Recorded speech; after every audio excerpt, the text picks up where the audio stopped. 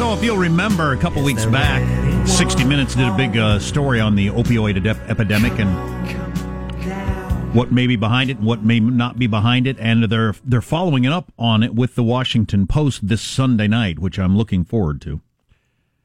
Indeed, and why don't we start here?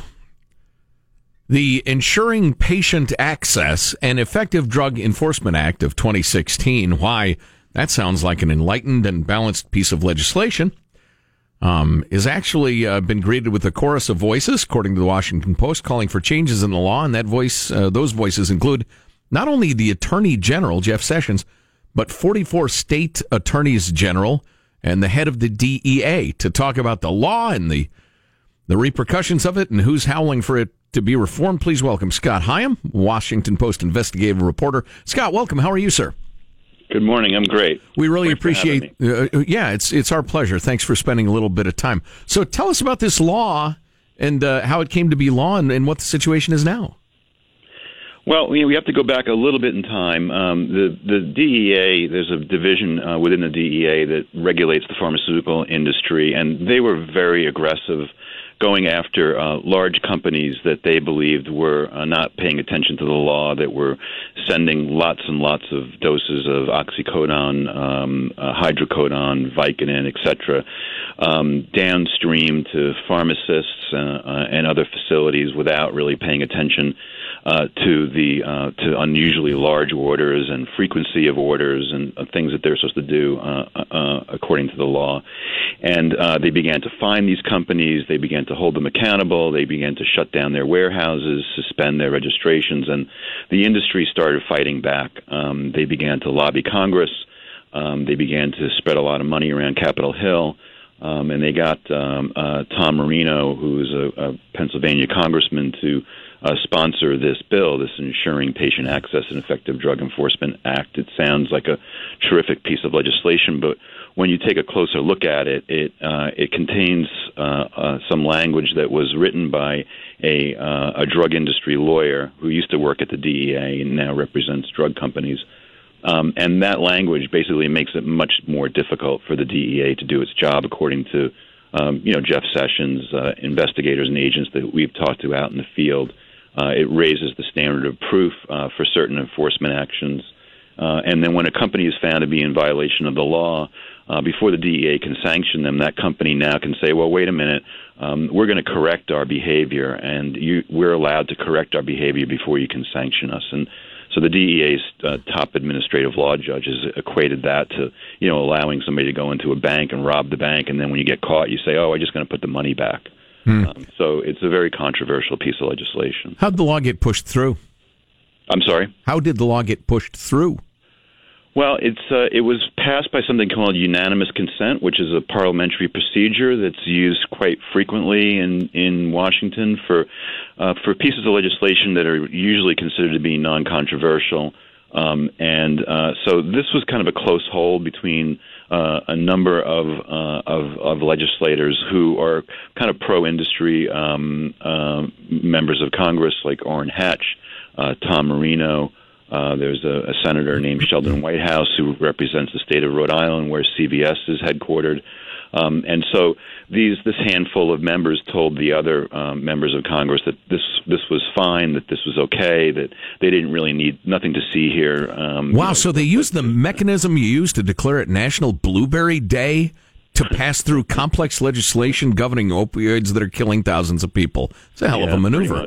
Yeah, well, this is an old story in Washington, and sadly, it continues to go on. But lobbyists write legislation, and a lot of times lawmakers do not read these pieces of legislation, and they vote on them anyway. We have a prime example in front of us right now with this tax bill. The only difference here is that this piece of legislation was only 3 pages long. I mean, the tax bill that's pending in Congress now is hundreds and hundreds of pages long. This is only 3 pages long, and 2 of those pages dealt with this law. It's only a few paragraphs, so it wasn't really that much to read. But a lot of members did not read it. So you all there at the Washington Post worked with 60 Minutes, and I remember that episode of 60 Minutes. It was back in October.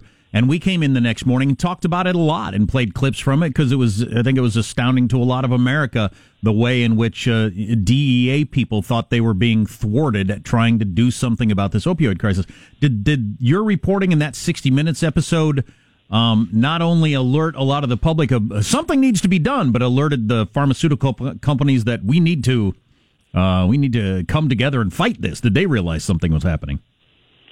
Well, I mean, the pharmaceutical companies have kind of doubled down and really pushed back very hard, and have said that this legislation was the right thing to do, that it doesn't undermine the DEA, and they've constructed this narrative that they keep pushing, that the bill is just fine the way it is. The only problem is if you talk to the DEA administrative law judge, those attorneys generals that you mentioned, 44 of them across the country, the AG himself, Jeff Sessions, who is the top law enforcement officer in the country, they are all lawyers. They read this law, they see what it does, and they see how much more difficult it is for the DEA to bring enforcement actions against distributors and manufacturers, and that's really the point. They can still do their job when it comes to corrupt doctors and corrupt pharmacies. It's much easier to prove cases against those. It's always been difficult to prove a case against a distributor or a manufacturer much higher up on the food chain, and this law makes it even more difficult. Scott Higham of the Washington Post is on the line. Scott, when we talked about that in October, we received a handful of emails from folks with chronic pain, a couple of vets who've said, the whole trying to control this regimen is really made it a huge pain, no pun intended, for folks who really need this stuff. And it seems so difficult to find a sweet spot. I feel terrible for those folks. And I wish we were better at, fine-tuning legislation instead of the way we do it.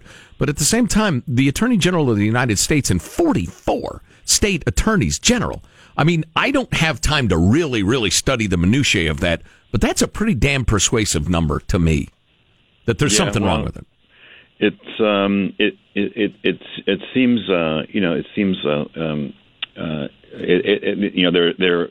a lot of people who are coming forward in opposition to the bill, but they're up against probably the most powerful industry in America, the pharmaceutical industry, the drug distribution industry, the manufacturers industry. They're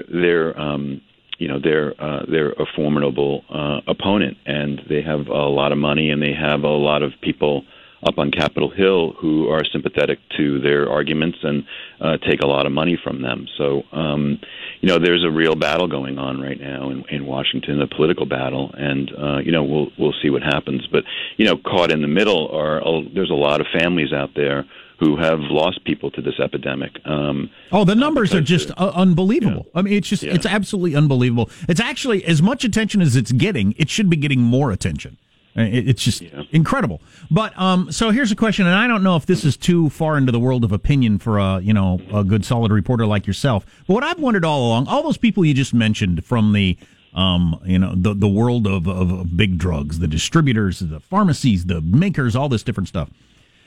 Do they not believe they're contributing to all these deaths? Do they, or do they just not, or do they not care? Do you have any idea? They think we might be, but they just don't care. Well, their argument, and they've made it many times, is that this is a complicated problem, and that there are corrupt doctors that are writing bogus prescriptions. There are corrupt pharmacies that are filling those bogus prescriptions. There are pain clinics. There are pain mills. There are all kinds of problems throughout the country, and and they also blame the DEA for its quota for production of. They set the quota nationally for how many opioids can be manufactured. So their argument is there's a lot to blame to go around, and just by blaming the industry is unfair. Scott Higham, Washington Post investigative reporter on the line. I remember coming away from the 60 Minutes piece thinking, some of you people are just lying scumbags that don't care. But, I think a lot of America came away from that story that way. But you think they honestly believe it's not their doing?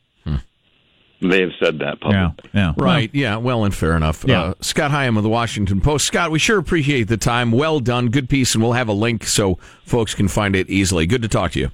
Oh, thanks a lot, guys. Take care. Thanks, well done. There you see a high-level, legitimate reporter butting up against the world of talk radio, where he's not going to... all he can report is what they say. He's not going to get into their hearts and minds like I can as a talk show host and a talk show host. Calling Dr. Freud. And I can assign all kinds of charitable or awful intentions to people. Anytime I want. Well, a person could suggest that it's very, very difficult to find the sweet spot here, and they have people who are paid to make sure the sweet spot isn't, or that we don't accidentally miss the sweet spot in the direction of screwing the drug companies. Right. They pay people a lot of money to make sure that doesn't happen. And perhaps some would suggest those lobbyists drag it back a little too far the other direction. Right.